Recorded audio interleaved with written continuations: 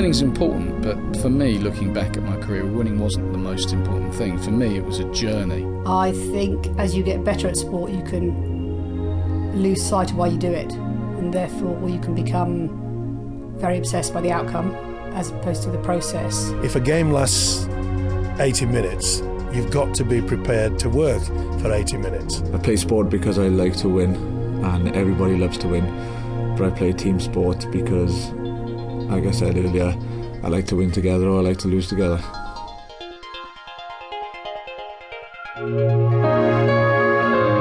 When a person wants to know how to win at sport, what better way to do it than to study the experts? Those people that in high-pressure sporting situations have succeeded and now want to give you the benefit of their knowledge and wisdom and experience. I'm Tony Wrighton, and welcome to How to Win at Sport. I think it depends on what you want to achieve, how far you want to go, whether you're satisfied with just taking part in sport to keep yourself fit, or whether you've got a driving force that says, I want to be the best. Dedication, application is so important. I think you can only apply that yourself, in a profession, and you've got to give your best shot, your best chance of succeeding, and that is only with dedication of working yourself, to the extremes. You can either go about it in a kind of timid, hopeful way, or you can go out there, you can choose your attitude. And for me, the attitude I chose was a positive one, was that I'm going to give it a whirl, I'm going to do it my way, not necessarily what the coach or somebody else might want me to do, because at the end of the day, it's only you're accountable for your own performance. I'm going to do it my way.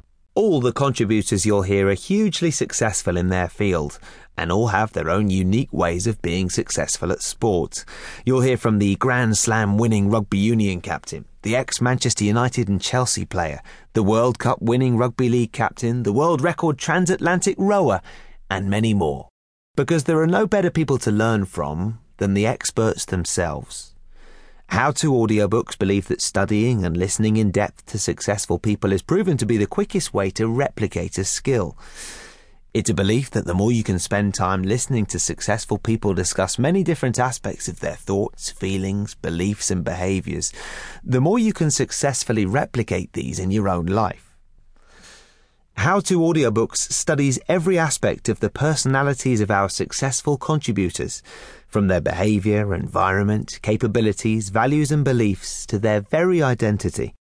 And by listening, you can transfer these skills and attitudes and beliefs to yourself, and then change and improve with practice.